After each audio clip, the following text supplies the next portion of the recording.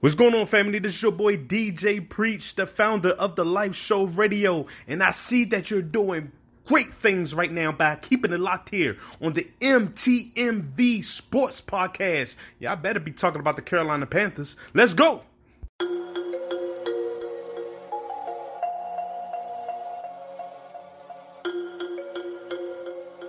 Hello and welcome to the Know Your Personnel podcast.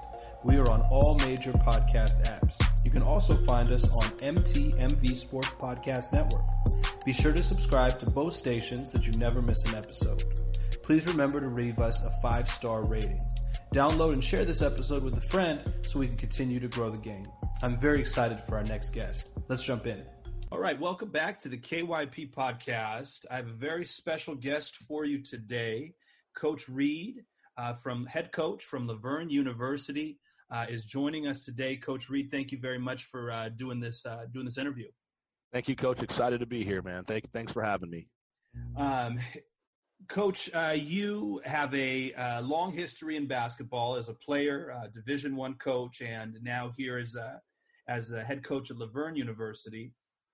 Why don't we start from the beginning and talk about your high school days and where you played and who you played for and what things you learned that you carried on even to today?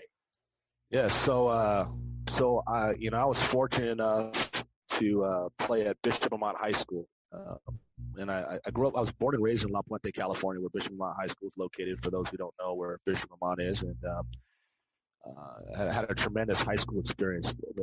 The high school coach I played for is a guy by the name of Alex Acosta. He also played at Bishop Amat. He played at a Division I school that's no longer around U.S. International University, and then he transferred to Citrus College.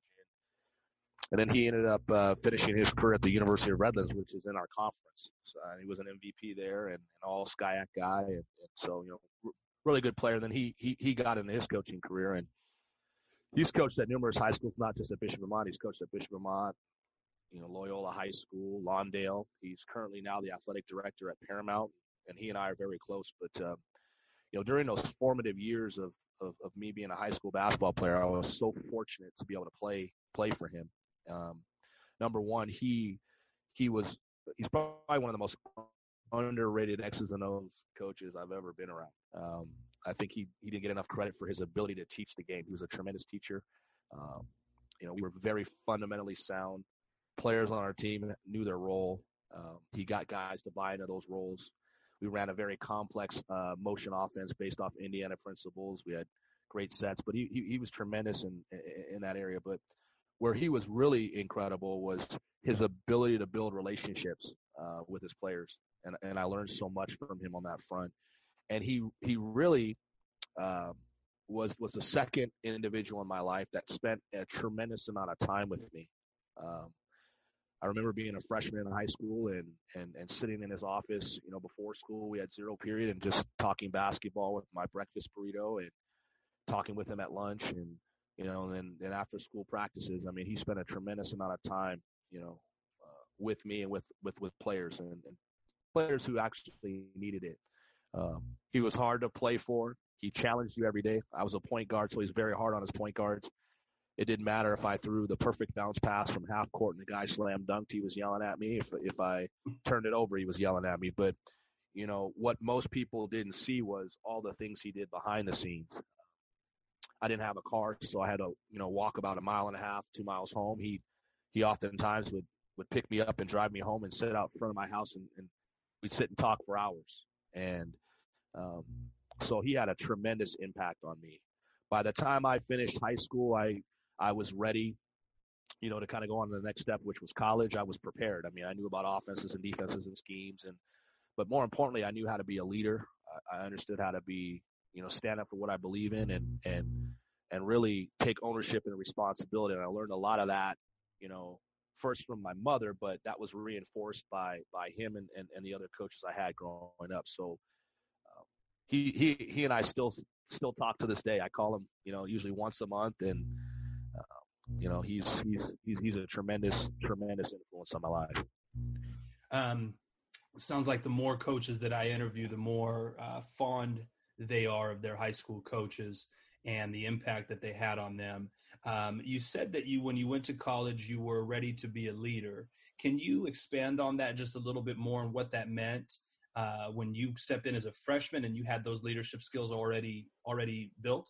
So my journey is a little bit different, but I'll explain it. So I got a scholarship to go to Cal State LA at high school, and I redshirted. I was a redshirt freshman on a team that actually included LeVar Ball, who I grew up with. He and Tina, she wasn't Tina Ball at the time, but they were my NYSP counselors at Cal State LA. And so I played with his two brothers at Cal State LA. I was a redshirt freshman. We had a great team, and 6 freshmen redshirted. And obviously I wasn't the leader of that team, but I had to lead myself, and that was one of the things that my high school coach instilled in me. He said, you need to learn how to lead yourself before others will follow. You need to make sure your kitchen's in order. And so, as a redshirt, you're doing a lot of things on your own, right? You're not participating in drills and practice. Sometimes you're just standing on the sideline. So, being able to get the freshman group together to go work out after practice, to go lift extra weights, to try to do whatever we could, I learned how to lead in that way. Then after that, I went to a junior college for 2 years. And, our starting point guard, misses the season with an injury. And all of a sudden I'm thrust into starting after having not played competitive basketball for a year and having to learn how to lead there. And then that prepared me for my last 2 years at the University of La Verne, where, point guards are always been considered leaders. But in that era, it meant from calling offenses and defenses to out of bounds plays to having conversations with coaches.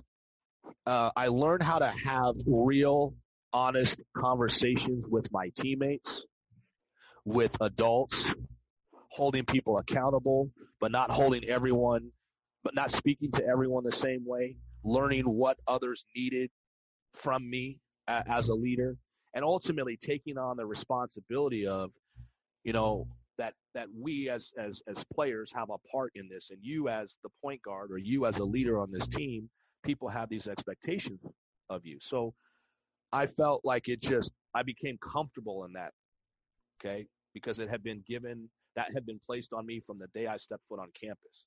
Regardless of, scoring or not scoring, it was, you are expected to lead. This is what people expect from you because this is how you're built. This is who you are. And people expected you to live up to that. And, coaches I had fostered that.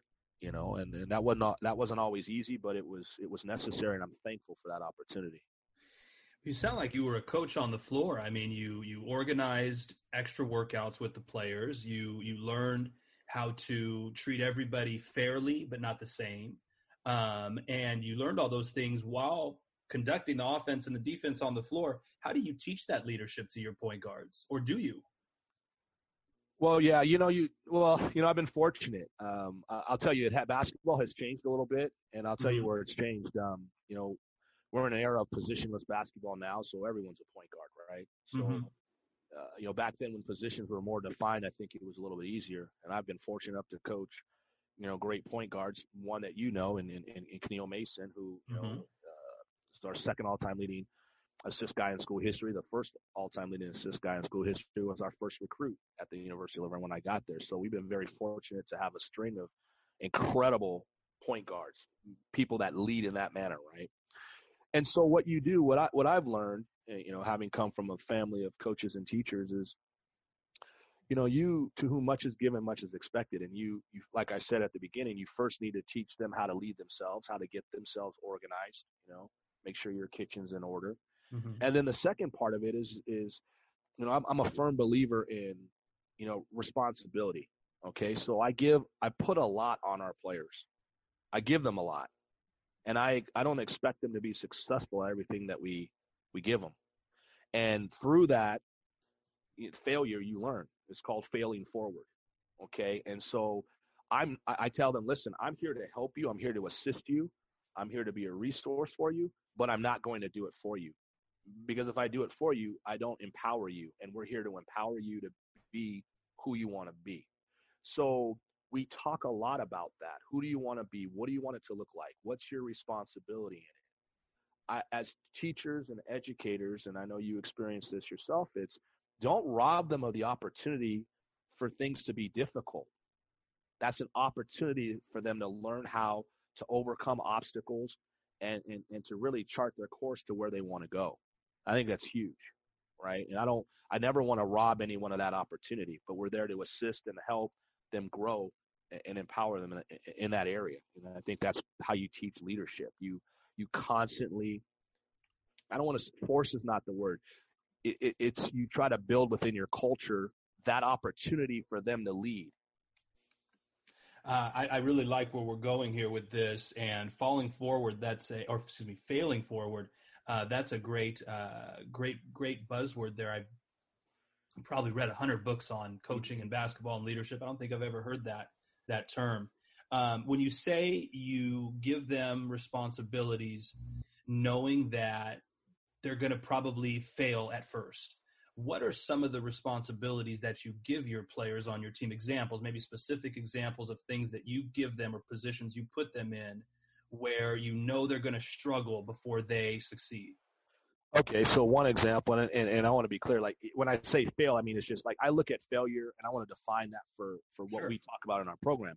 It's just, it's failure is research. And I know you've heard that term, but it's just, I don't look at it as, we didn't win that game or that outcome wasn't what we wanted. So for example, I may look at something as successful, but you may look at something as it didn't go the way you wanted. So in your mind, you failed. So I'd say, okay, let's talk about how do you want that to look, right? So one of the ways we do that is, I'm big on this. I'm big on players disciplining each other. Okay. As coaches, we have one perception of what might happen and the players have another perception. And so you try to bridge the gap there. Well, an area where they may fail is I may look at it and say, well, they did not handle that maybe the way I would have, or the message that they're trying to get across to this young man that we're trying to help isn't coming through in the way that they want it to. So we want to work through those steps. Does that make sense? Mm-hmm, mm-hmm. So, like when we're trying to discipline each other, or AKA hold each other accountable to something, how do we look at that? How do we as a group look at that? I look at it one way and our leadership council looks at it a different way. And they may decide that it's okay to let John off because, we like John, but we're upset at Bill over here. So we're going to make Bill's, punishment more punitive than we would this guy. Well, is that what we want to be about? So how do we bridge that gap? How do we, communicate with each other? Communication is another thing. I mean, I am constantly in this social media driven world trying to get our players to communicate with each other. So whether it's face to face, having them sit down face to face with each other in the office, when, as we as coaches know, we are all having these side conversations. I'm not a big side conversation guy. Such and such doesn't agree with what such and such is doing. Well, let's get them both in the office and let's talk about it. Mm-hmm. And however uncomfortable that may be for them in the beginning, there can be potential growth there. That's one way where we try to give them leadership. We give them ownership in terms of, what are our team rules? I mean, I literally have, 2 team rules, 2 or 3 team rules. What do you want? What are the rules for? These rules make sense. Constantly, evaluating. Do the rules that we had last year fit for this year's team? So we try to craft new rules every year that fit this year's team, right? Mm-hmm. There's a lot of different ways, where do you want to eat? Something as simple as that, making them make the decision. Hey, you're in charge of where we're going to eat. Okay. You find out from the team, and, that seems like an easy task, but, we have 19 players, and, some guy doesn't want to eat Subway, and, another guy wants to eat at Denny's, and hey, figure it out. Where are we going? Have an answer so that they understand that, those types of things, just little simple things before we can kind of get to the hard stuff. And do you find that giving the players those types of responsibilities throughout the day, throughout the practice, throughout the season, do you find that transfers over to the floor in a positive way? Absolutely. Basketball is a game of mistakes. And really basketball is a game, a series of little mini battles, and so we, guys are going to turn the ball over. Guys are going to, have blown assignments. How are we going to get through that? So first, that starts with the communication and leading each other. Are we going to yell at each other when we get beat off the dribble here? Or are we going to try to help each other? What are we going to do here? Mm-hmm. What offense are we going to run? We have a lot of different quick hitters that we call, and I'm usually hard on our lead guards or our handlers their first 2 years. And by the time they're, a junior in our program, they should know what we're doing, because we teach them what we're doing in practice. Hey, time and score. So by the time they become juniors and seniors, it should be a running conversation between myself and them. And so there's been a lot of times, and I love this stuff, where, Keneal was great at this, for example. I'd signal in a play, and he'd go, no, hey, run this. And okay, you're on the floor. You got it. You see something I don't see, or from a different angle. Or in timeout situations, what I love is those interactive timeouts where I always give the guys an opportunity to speak amongst themselves. And there's a lot of times I sit down with the better teams I've had that have leaders on it, and I'll put the whiteboard out and I'll say, okay, coach, here's 2 or 3 things. And I'll say, okay, here are 2 or 3 things I see. So you want to run this, you want to run this. Hey, let's run this. Where it's an actual open dialogue, and they're orchestrating it. Or I'll come into a timeout, and one of our leaders will say, coach, you got it. What do you want us to run here? As saying, hey, we need you to lead here in this way. So it's that constant feedback that I'm looking for, that our coaching staff is looking for, because it's a shared experience. You had several coaching stops on your way before you became the head coach at La Verne. You coached at Cal Poly Pomona, Loyola Marymount, Northern Colorado, and Sacramento State. How did working at the Division I level at Loyola, Colorado, Northern Colorado, I assume they're Division I at that time. Yes. And Sac State. How did working at the Division I level prepare you for now working at, or being the head coach at La Verne? Yeah. So let me back up. The other thing that's not on my resume is I was a women's graduate assistant at the University of La Verne for 1 year, and that was a tremendous experience, because the coach there took maternity leave, and myself and another young lady became the co-head coaches. So I was 23 years old, just graduated college, had played at La Verne, and I had the opportunity of really having a lead role as an assistant with the women. And then I moved on to Cal Poly Pomona. Mm-hmm. At all of those stops, including Cal Poly Pomona, because the gentleman there, I helped him get that program going, and Greg Kamansky, he's won a national championship. I've taken from each of those coaches. And let me tell you what I've really learned.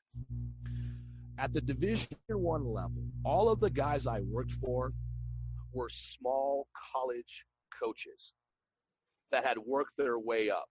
Mm-hmm. And that's important. Including Greg Kamansky at Cal Poly Pomona, who was a tremendous motion coach. He had worked his way up the ladder. He was with Jim Sargent at Fresno Pacific. And Jim Sargent's one of the most underrated coaches around, for those who don't know who he is. And Greg is also as well.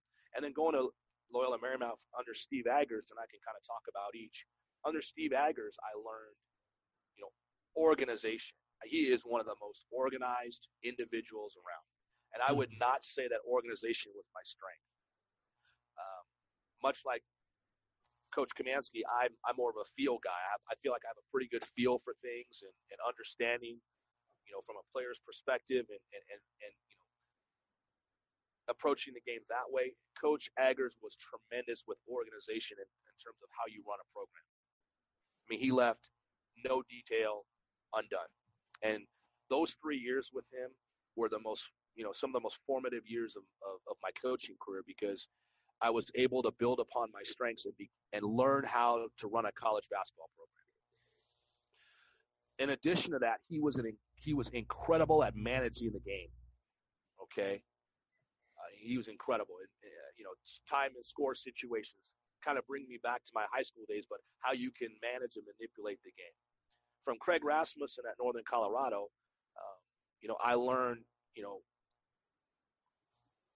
building a program that was transitioning from Division II to Division I, and what are the steps and things that you do to try to get it there. And I was able to take my experiences at Loyola Marymount, which was a complete rebuild job, and transition that into Northern Colorado. And then from Jerome Jenkins at Sacramento State, I learned how to exploit mismatches, which goes back to more of my youth playing days. and really learn how to recruit higher level athletes to get where you're trying to go. But the overall experience of Division I that was absolutely tremendous for me was all basketball all the time. Yeah. I mean, if you're a basketball junkie, all you're thinking about, you're living, sleeping, eating, and breathing basketball, right? Watching film.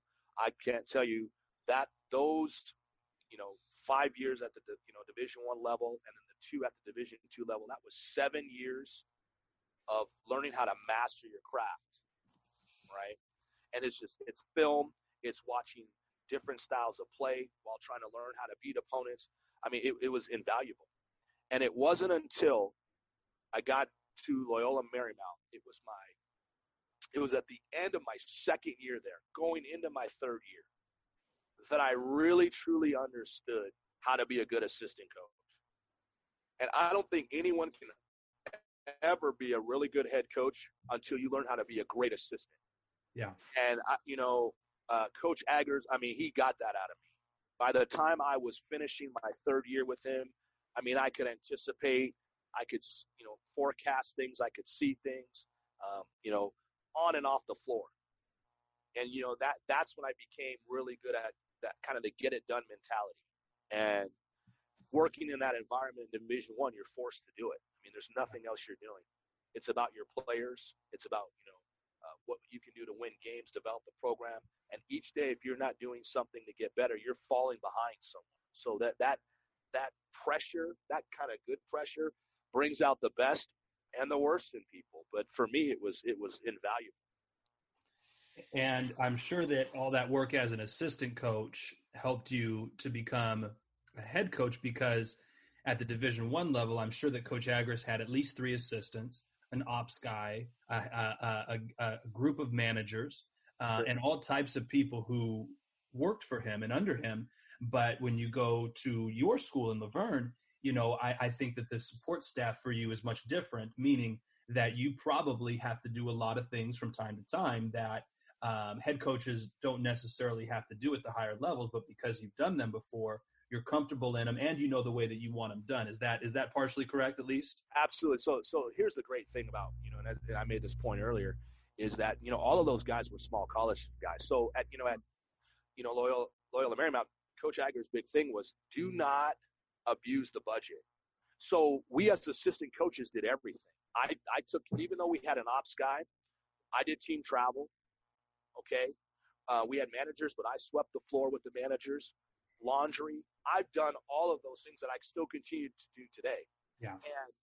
And Coach Aggers' mentality was, and all the coaches I worked for, really, their mentality was, hey, listen, if we're going to expect our players to do it, then, there's no job too small for us, that we shouldn't be able to do it. So whether it's, go on a road trip and, the bus pulls up and, I get underneath, I still do this to this day. I get underneath the bowels of the bus and I'm tossing bags out. Hey guys, let's go.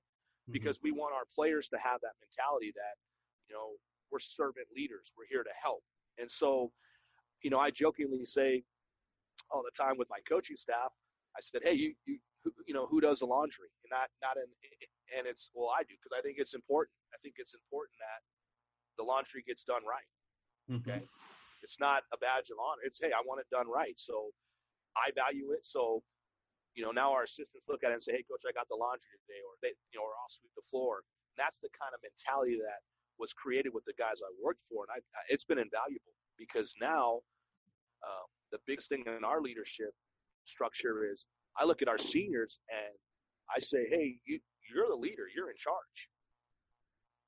If one of our players, that's younger, who hasn't been here, messes up, I'm not going to them. I'm going to you. My first question is, did you tell them? Did you help them? Did you coach them? Did you love them? And so, I learned that at the Division I level, where everyone thinks that, there's 17 people that are going to sweep the floor today. No. When the first day of practice at Loyola Marymount, I'll never forget, I walk in the gym and Coach Aggers is sweeping the floor. This is a man who's won, 350, games in his career. He's coached in the pros. He's coached overseas. And he's sweeping the floor. What do you think I'm going to do as a 27-year-old to say, better sweep the floor? And by the way, why are you just getting to practice here 10 minutes early? The head coach was there for, just stuff like that, that I learned, at the Division I level.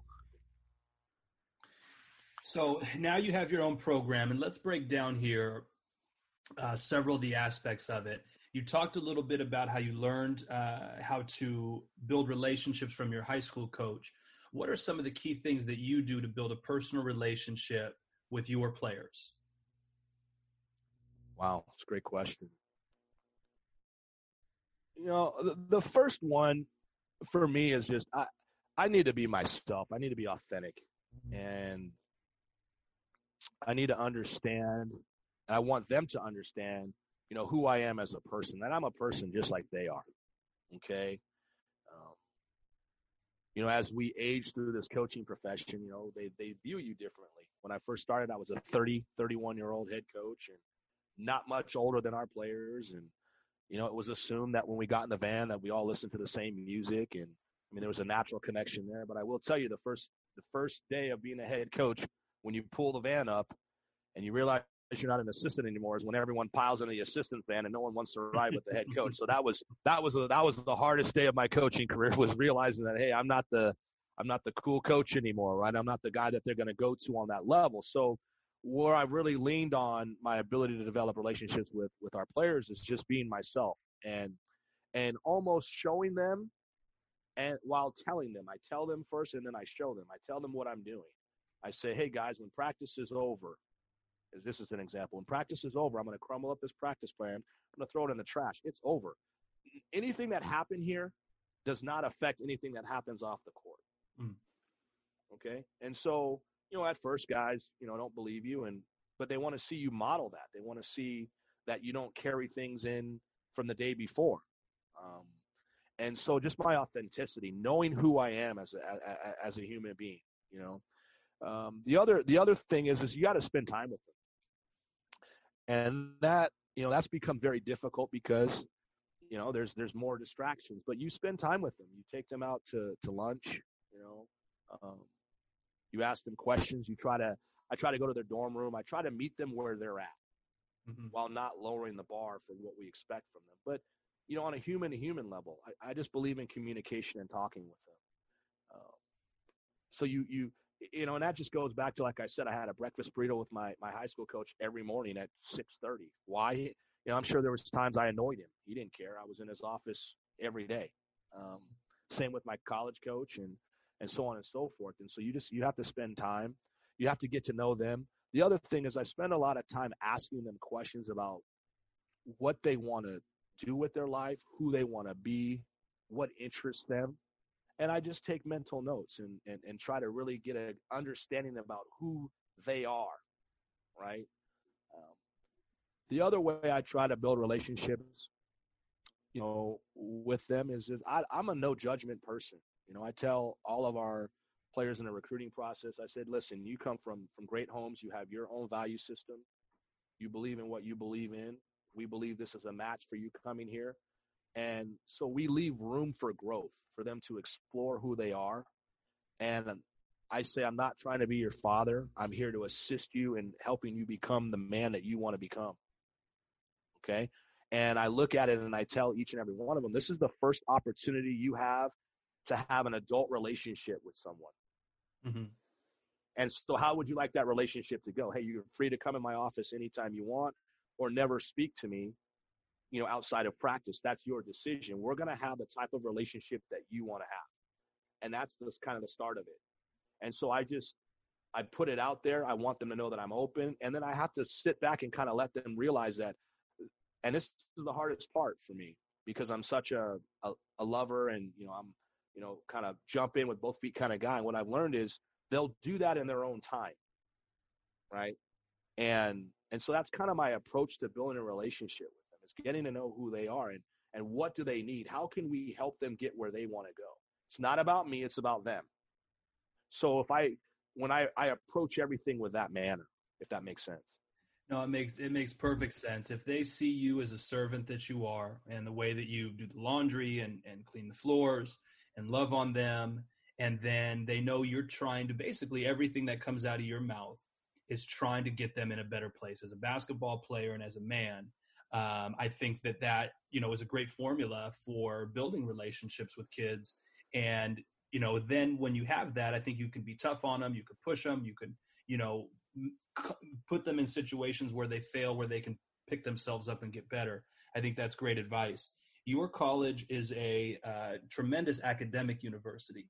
Mm-hmm. Your school holds academics to a very, very high standard, much above the university and Cal State systems, and even high amongst your level and divisions.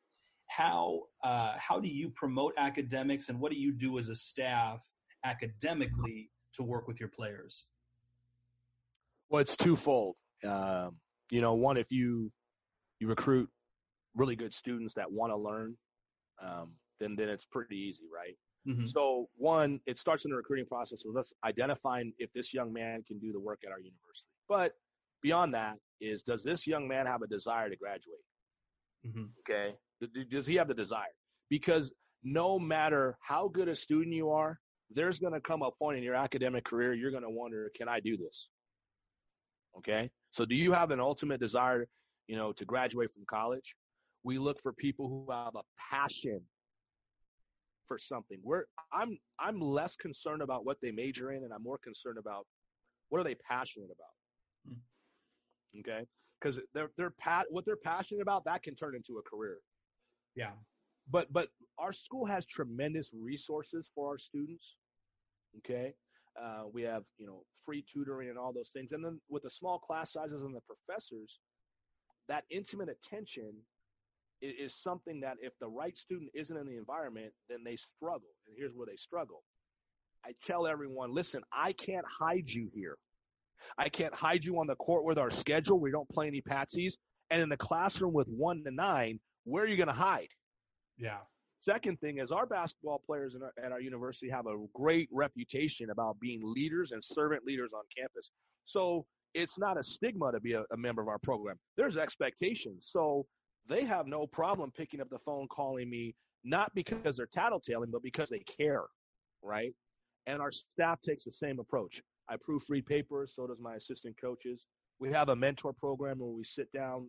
Each of us have 4 to 5 student athletes, and we meet with them on a weekly basis. And, it is usually not about basketball. It's usually about academics, adjusting to life at college. Hey, how are you, eating in the cafeteria? How's life in the dorms? Are you getting along with your roommate? How are you managing your time? And in terms of those life skills, helping them get off to a great start in their academic career. It's also a great time to find out about who they want to be and where they're going. Setting them up for summer internships. I start talking to our incoming recruits about their internships right now. You should be doing something each summer, 1, to get yourself better as a basketball player, 2, to get yourself in a better place spiritually, and 3, to do something that's working on your career and finding your passion. Okay? So how do we help you do that? Well, that comes through the conversations. So between the academic support that our university offers, our staff really being involved with athletics, their academic endeavors.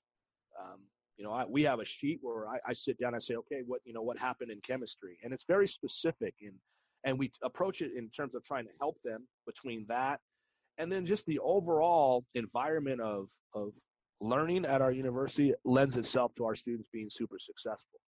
Now, that doesn't mean we have a bunch of 4.0 students, but I feel really good about the education that our university offers to the right individual. Okay. Mm-hmm. And I think where our university and our program is really good is we're really good at taking a young man who maybe hasn't peaked yet.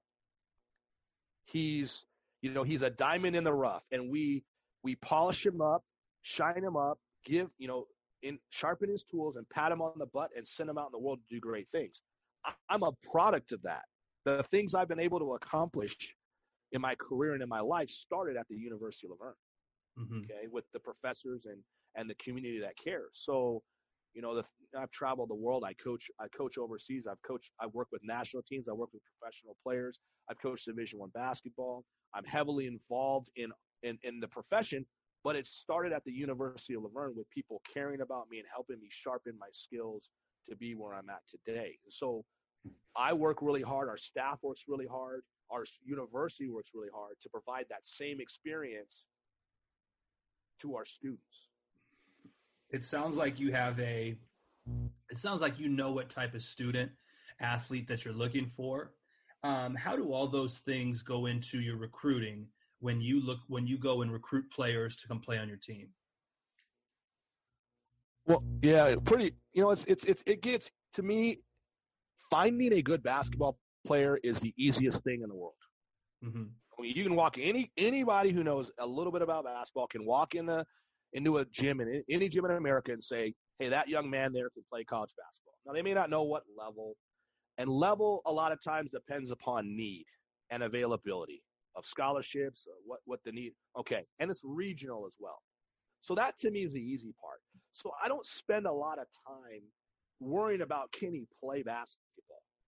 Okay. In fact, I don't worry about what he can't do. I look at one thing: what can he do?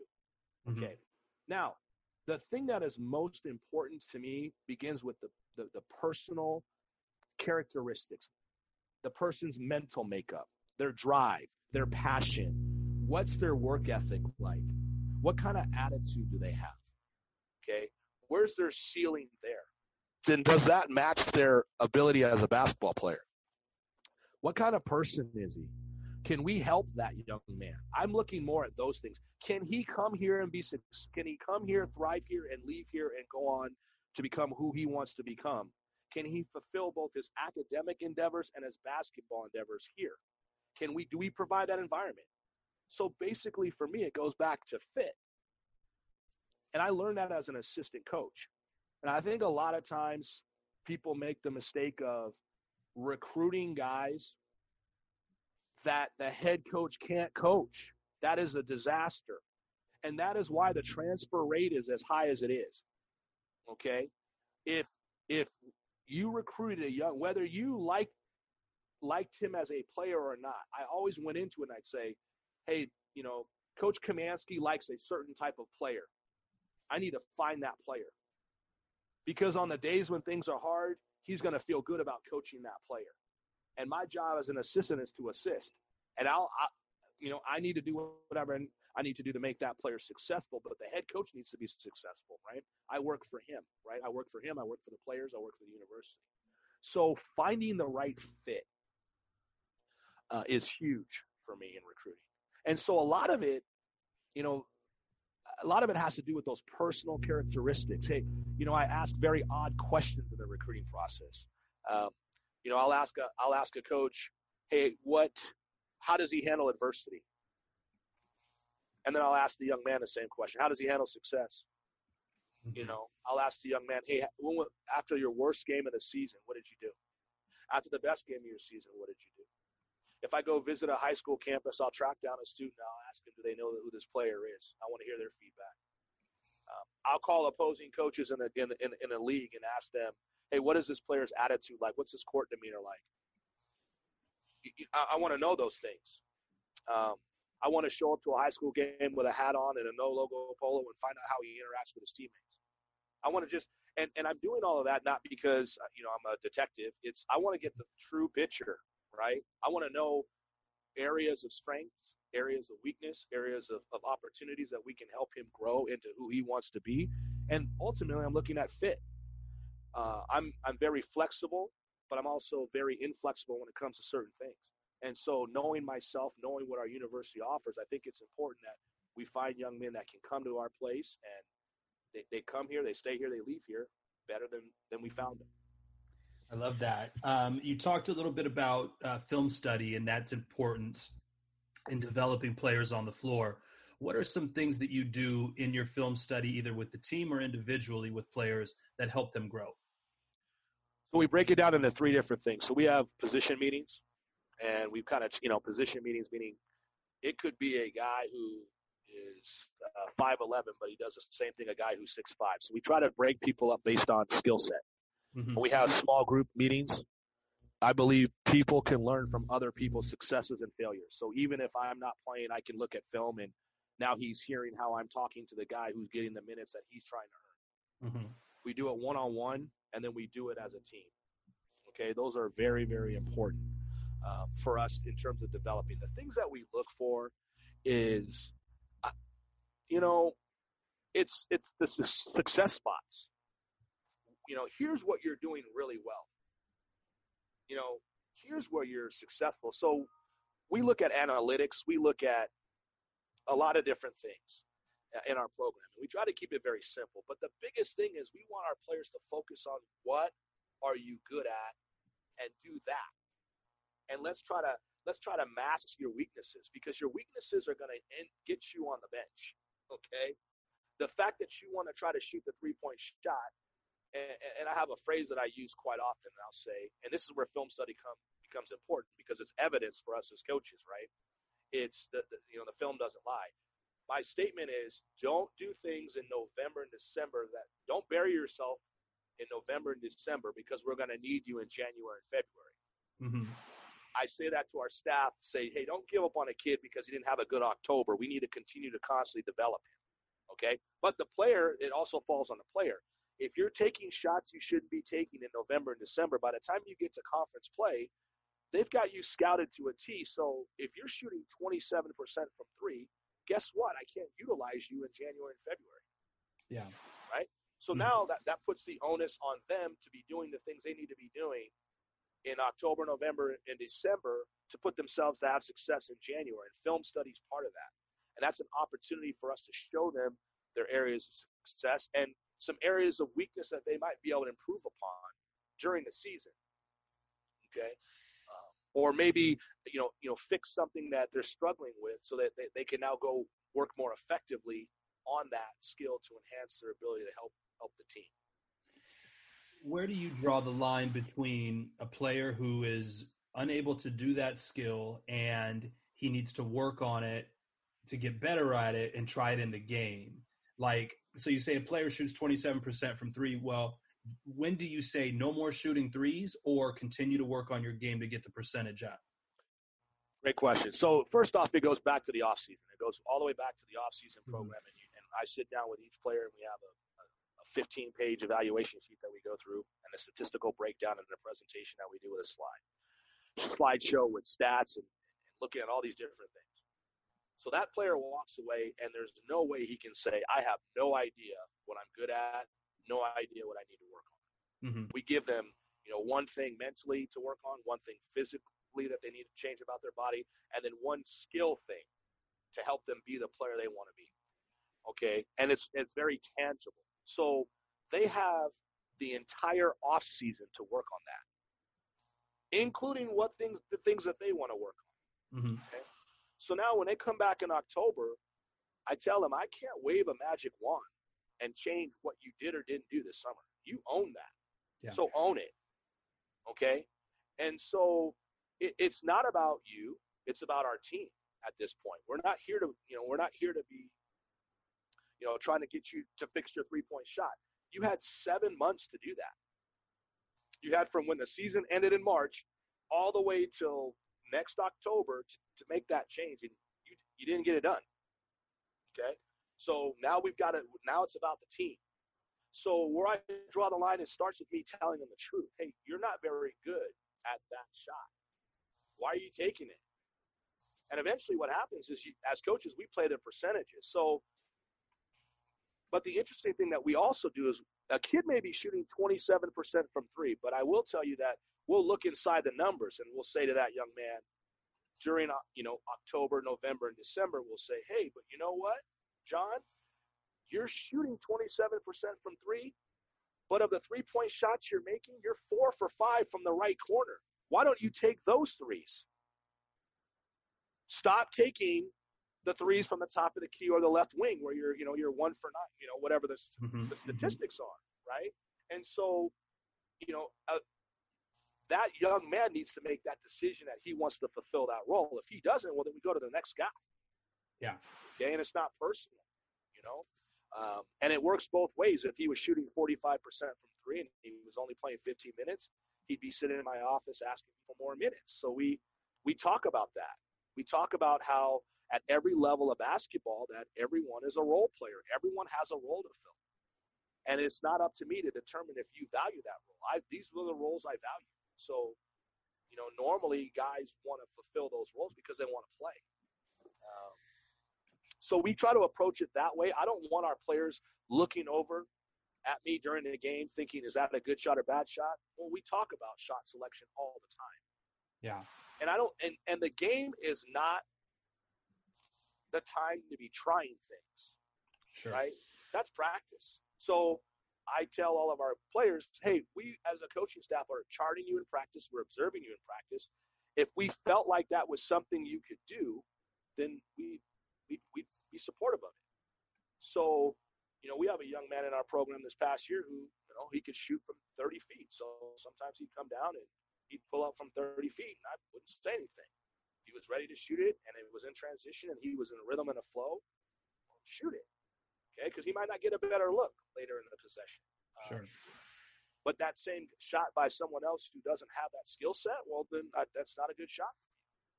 And so we're looking at what's a good shot for you. What is best for you to help this team be successful? Because what we talk about is the team. It's not about you. It's about our team. So you try to keep it in perspective. And,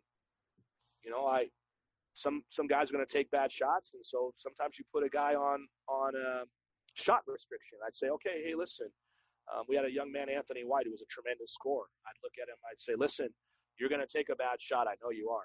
You get 2. The third one, you're coming out.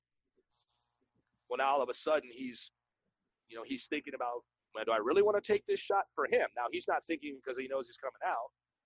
He has to make that decision. What are these shots he's going to take? Okay. And with that, it's those constant conversations about good shot or bad shot in practice. Is that a good shot or bad shot? What good shot? Why? Getting them to think about it. Time and score, that plays a part in it. All of these things. And so just constant conversation and empowerment, but also understanding that basketball is a game of mistakes. I love your use of analytics. A lot of times the numbers get people dismiss analytics and the numbers, and they say they're getting in the way. And maybe some cases they can, but as coaches, they're valuable. They're so invaluable to us because they help us teach what we need the players to learn. They help us teach who can do what and when, and give us a better chance of winning. And you can't really argue with them. You can't argue with the film. You can't argue with the numbers. And your ability to use that, I'm sure, has enhanced your team's performance on the floor. This whole podcast has been about your culture and your philosophy, but there might be some stuff in there that you haven't uncovered yet. What are some things in your culture and your program's philosophy that are the most valuable things to you, and that you want people who watch your teams to be able to see and recognize, and you want your players to be able to know while they're a player and after they leave your program? It's great question. It's summarized basically. I want them to, if someone comes to watch our team play, I want them to see, and they can tell right away. I think anyone that walks in the gym can see when teams warm up, or there's an energy, there's a feeling that you get, okay, by watching teams, and you can tell how they play. I want in our culture, what's really important is love. Love is a huge thing. It's not something I take lightly. I mean, we talk about love all the time. We're not the type of program that we give the half hug and what I call the homie hug, and we're like open the arms, let the big guy get his paws on you type of program. And that's our and our players are that way. I want our players to be close, love each other, and we talk about what love does for you, and it really kind of goes back to a book I read years ago called The Season of Life, about a football coach, assistant football coach. And I'm sure a lot of people have read this book. If they haven't, they should pick it up. It's a great read. But, and it really kind of transformed my way of coaching, because I was already there, and it's allowed me as I've gotten older in coaching to be my more authentic self, which is to tell the players I love them, and tell them I love them all the time, and I usually start with, I love you, but man, I don't like you right now. I don't like what you did, but I love you. I'm going to stand right here next to you. And really trying to get young men to be men. And men lead with love, okay? And breaking down those barriers, I think, is important. That brotherhood's important. I know our players say family. The only analogy I make to family in our culture is that, I'll make a reference. I say in our family, we always tell the truth. So that's something that we talk about in our program, the truth. I'm always going to tell you, don't lie to me, I won't lie to you. You cannot have a relationship with someone who lies. So it's important that, and I think when you have those types of relationships amongst each other, then anything is possible. So I want people to understand that our players cheer for each other because they love each other. Oftentimes when people come to watch us play, they say, how do you get your bench to do that? I say, I don't get them to do that. I don't talk about it. The only thing I've ever said to our players about rooting for each other and not being selfish is, boy, what does it say about you and your character that your teammate is out there giving his all for the program and you're so worried about yourself? It's not about you. It's not about me. It's not about you. It's about our team. So if you really, truly care about your teammate, then he dove on the floor for a loose ball. You're going to run over and pick him up, and you're going to be excited about that. And vice versa, when you come out of the game and we're putting your teammate in the game, now our players say, when you're putting my brother in the game, why would you not high-five him? You're going to blow him off? What did he do to you, right? I mean, simple human things. And I think people see that in our program because I think it's important. But I think it's important to our players that they're not a bad teammate to each other, not a bad human being, okay? That's huge. The servanthood is huge in our program.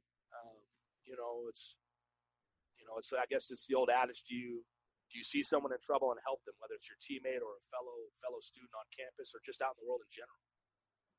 I tell we have a leadership pyramid, and I borrowed this from our baseball coach. And if you put a pyramid up and you put seniors at the top, and then you go juniors, and you go sophomores, you go freshmen, and then you invert the period and turn it upside down, where now seniors are at the bottom. The seniors and the coaching staff serve everyone above them, which now the freshman would be on top, the sophomore. And so that's our job. My job is to serve our players, our seniors. How have I helped them grow to get to this point? And that servant mentality is huge in our program. And I think it bleeds into everything that we're trying to get them to do. And then the last thing is just, what do they care about? Passion, right? What do those players, what do they as young men care about? What do we as a team care about? It changes from year to year. I think every team gets in a classroom or a locker room and you ask them what their goals are, and everyone says win the championship. Well, okay, everyone in America is saying that. So what's going to set us apart? It's going to be our passion, the way that we love each other, the way we serve each other, the way we care about what we're doing, the way we care about each other, the way we're going to be committed to this. And so what does that look like? And that kind of ties everything together because it puts a certain onus on them and it puts an onus on me to be able to provide the group the support that they want in terms of what they're looking for. And then for them, it gives them a chance to be leaders and to lead our group where it needs to go. Very good. A couple things here, and we'll finish.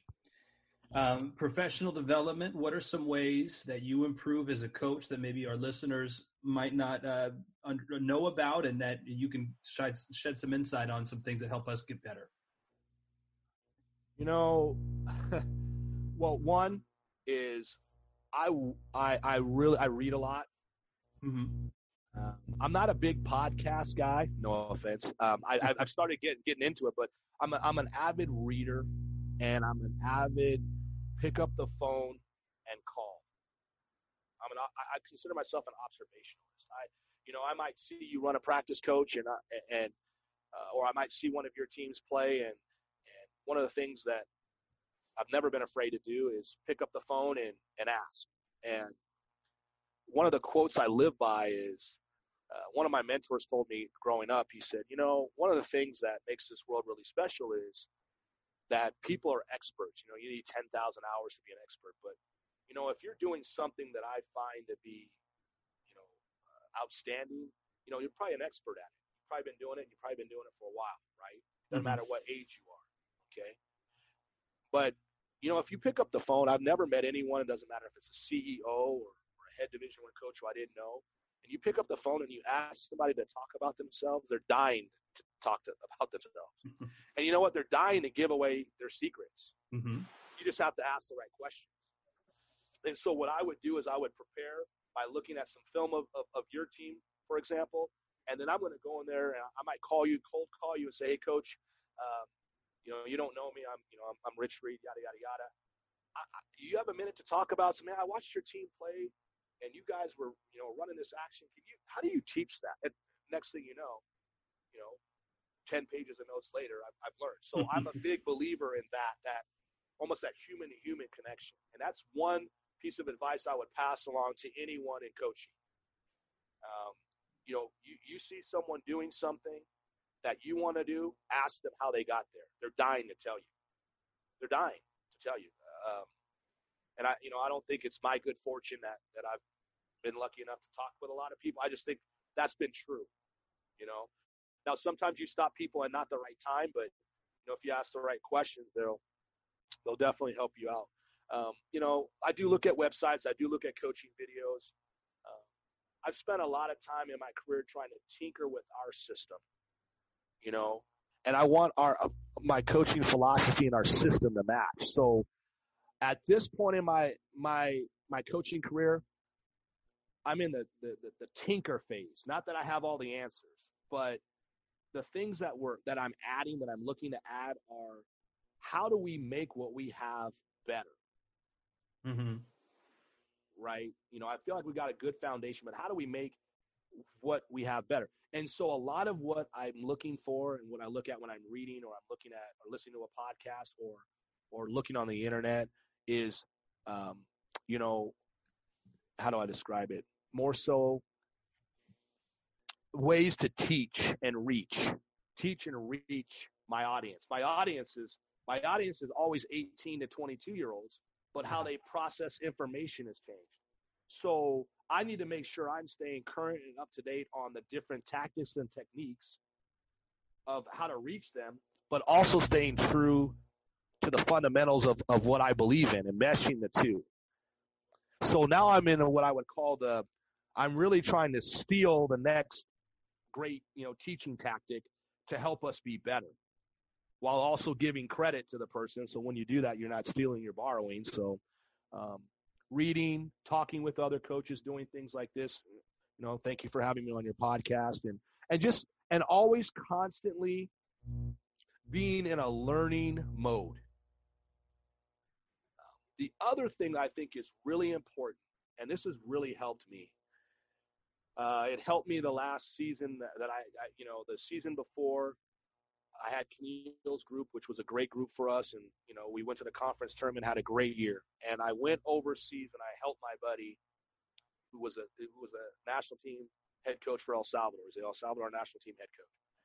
And I helped him. And I was, I went there. He was getting married. I was in his wedding. And I ended up staying for 3 months in the summer. And it was the best summer of my life, because what it allowed me to do was it allowed me to be an assistant again. I encourage everyone who's a head coach, find a way to go be an assistant again while keeping your head coaching job. I think that's tremendous. And what that has done for me is it's reinvigorated me. Because now all of a sudden I have released of the responsibility of, what should I call timeout here? I'm just coaching, right? And now I'm back with the players. They see me differently, and it's allowed me to kind of sharpen my teaching tools again. It's allowed me to learn how to connect with guys on a different level. And so that's been a big growth moment for me. So what I do is every summer I'm trying to find some place where I can go be an assistant, where I can go work a camp and not run my camp. I want to go work a camp. I want to learn from people that are doing things that are much better than me at it. And then, now that you asked, but the last thing is I'm a big believer in you hire people who are better than you in other areas. Mm-hmm. I love that. I think anyone who's worked with me, I've worked for them, and that's how I feel like when I have a staff, I'm working for them. I've got to help them get in a better position. But I want to hear your thoughts. I want to know why you think that, because if I'm confident in what we're doing, then what does it matter what the other person thinks, right? But I'm an idea guy. I love that. And so I think by combining all those things, it's helped me continue to grow as a coach, right? So I'm not just pulling from one area. I'm pulling from a lot of different areas where, maybe this year I want to get better at this. Well, then let me go assist someone who does that, and really learn. So I don't know if I answered your question or what. No, you answered it. You answered it perfectly. What's the best way for our listeners to reach you if they have questions for you, if they want to reach out or contact you about various things? I'm not, like I said, I'm not a social media guy, even though I have a Twitter. They can email me at rreed, so RREED, at laverne.edu. And, I'll be happy to help anyone any way I can. With whatever questions they have, we have open practices. I'm a basketball junkie, man. I love to talk hoops. So we've had, many coaches come through. I don't know that I'm doing anything groundbreaking, but, I'm willing to share whatever materials I have. The only thing I tell people is just make sure you give credit to the originator of what it is. It's not usually me. Absolutely. That's what I think, Coach, that's what makes this profession so great. That while the rest of the world is, not that technology is bad or social media is bad. I don't believe that. But the real connector is still, especially in this pandemic, we're learning that face-to-face communication is something that we really need to start valuing more in this society again, and I think we're headed in that direction. So, but in the coaching profession, that's what it is. It's still a word of mouth profession. It's still a connection profession. And we're all one person away from knowing the next guy. So I don't know too many professions in the world that are like that. But I know coaching is still that way and will probably always be that way. And so I plan on, as long as I coach, to continue to take advantage of that, having the ability to connect with others and learn and grow as we continue to do this thing called teaching and coaching. Well, Coach, thank you very much for joining us today. We will all be rooting for the La Verne University Leopards just as soon as you guys get back on the floor. Thanks for coming, Coach. Appreciate it, Coach. Thank you. Well, that does it for the podcast. I hope that you enjoyed it. If you'd like to reach out to me, you can email me at nicksonato@ymail.com. See you next time.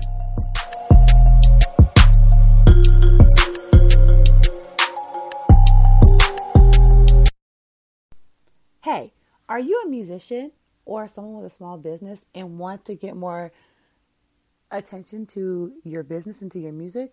How about you create an ad with the MTMV Sports Podcast? By doing that, all you have to do is DM me, Nora Natish, at Nora, Nora _Natish, Natish, on Instagram or Twitter. And I will help you be able to get your song on our Song of the Week list and your ad for your business on MTMV Sports Podcast episodes. Hit me up if you want that hookup.